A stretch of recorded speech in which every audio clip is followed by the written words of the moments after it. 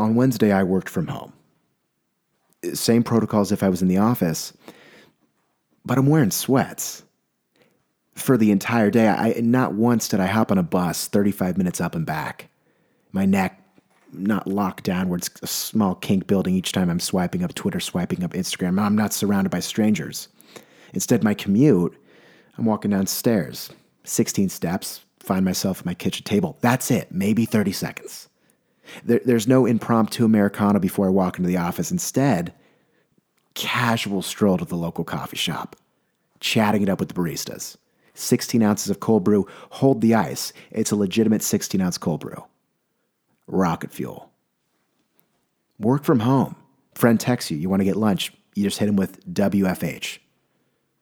WFH. It's a nice acronym. I got to tweet that. It's a nice acronym. And as if working from home, as if it's not a treat enough, every time I do get this opportunity, I go to this specific burger joint. I think it's the best burger in Portland. Nice potato bun, thin patty, replicating in and out of my personal opinion, but the fries, they're crinkled cut. It's a good fry. If I had to guess, beer battered, but a light beer battered. Like a Coors Light or a PBR. It's not heavy. Got myself a milkshake too, coffee milkshake. I was posted up in this restaurant, and as one would do when you're at a burger spot, you pull out Instagram and you try to run an Instagram poll asking people, do you like sausage patties or sausage links more, as one would do. And I tried posting that story to my Instagram, but I couldn't upload it. It was so odd. I'm checking the connection. Was I on like a fake Wi-Fi network? There's a strip club next door. I don't know if that's trustworthy. I don't know what the deal is.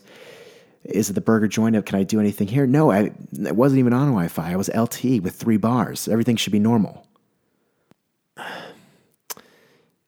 It's so odd. I don't know what to do from here. This isn't, I'm not rocking a Nintendo 64, or I'm not working with some sort of Game Boy Advance cartridge. I can't just blow onto my iPhone and make things better. I think, here's what we're going to do. We're going to delete Instagram and then re-download it. Put in the correct login credentials. Maybe that brings things full circle. Might as well give it a shot at this point. I delete the app. I hop back in the App Store. I re-download it. 5-second wait time. I'm not trying to put in my login credentials. But the issue being with Instagram, I created it in like 2012.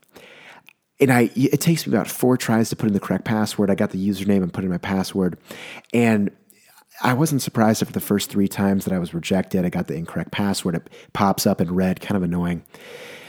So I kept trying and I started cycling in newer passwords, just putting it in, getting as many bodies in there as possible, and like making subs in hockey at this point. But nothing. Did I override the system? Not frustrated, but a little annoyed, more concerned. Did I just get hacked? I haven't hopped on the internet yet. I haven't actually Googled what the situation is. I put my phone back into my pants, hop in the car, and I head back to the house. Like I was saying earlier, I'm working from home. Park the car, get back in the house, locking the door, taking my shoes off, taking things now to the computer, Googling what the deal is. Oh, Instagram's down. The first headline. And Facebook too. A lot of issues being reported. Okay. It's not the end of the world. And maybe I just won't post that poll about sausage patties versus sausage links. I feel like we all know what would happen anyway. It's links all the way. Probably 90 to 10%. That's what I'm guessing. Everyone, Instagram was down for like 8 hours. And it was kind of pleasant. I'm not going to lie. I was into it. And everyone, I think we need to understand, I go on Instagram the most out of any app on my phone. And I want to say it's my favorite. I don't know why I wouldn't. I don't really have a favorite app, maybe the weather app. I use Instagram a lot, and I'm aware it can be pretty toxic sometimes. It very much helps procrastination, which isn't a good thing. Almost belittling as well. A lot of jealousy and comparison can come from Instagram. And I think that's an issue. I know there's been articles and studies done on it. At the same time, I follow a lot of fantastic profiles. Athletes, artists, personalities, very random things. I follow 3 hashtags, Roche Bobois, tigers, and gorillas. It's perfect. It's precise content, what I ask for on a daily basis.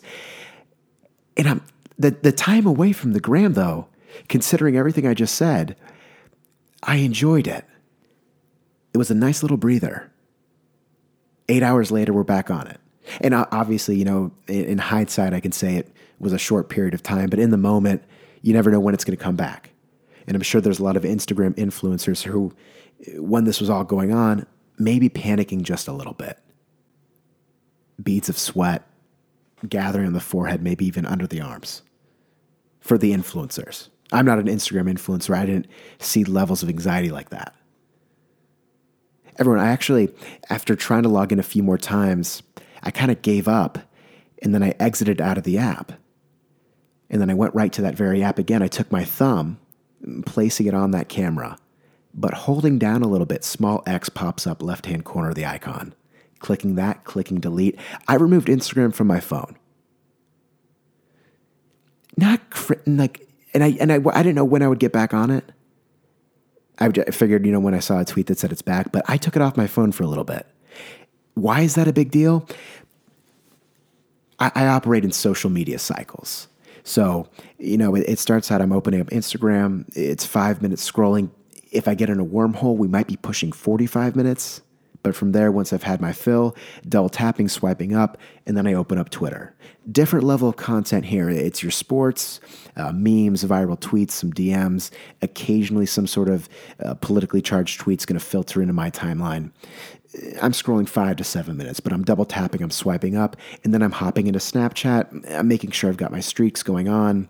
Accidentally, I'll hop in the news section, see something regarding the Kardashians, get a little frustrated, open up the story about the fake text conversations, do that for 3 minutes, just ask myself, why am I doing that? And then I exit out of Snapchat. The phone goes away for 25 minutes, but then I do the same thing over again.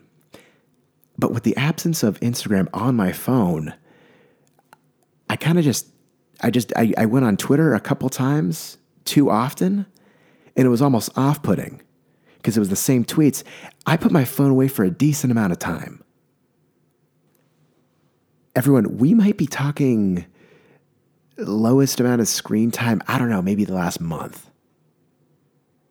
It was nice. Quick little breather. Is there something to learn from this? Instagram, Facebook, taking notes. And I'm just throwing this out there. But what if this became a regular thing? I'm being serious. Once a month. Instagram. I don't really go on Facebook. Barely at all. So Instagram, what if once a month, 8-hour blackout period, 8 hours, took everything off. I think it would be nice. And it's not like I was craving it. It's not like I used it a lot when I got back on, but I feel good. Then again, I could take matters into my own hand and just act like there's a blackout, just take my own little detox. I could do that. I just think it'd be more effective if the company did it. On the 14th of each month, 14th, 15th, middle of the month, 8 hours, done. And we'll put it during the workday too, so people won't be on their phones as often.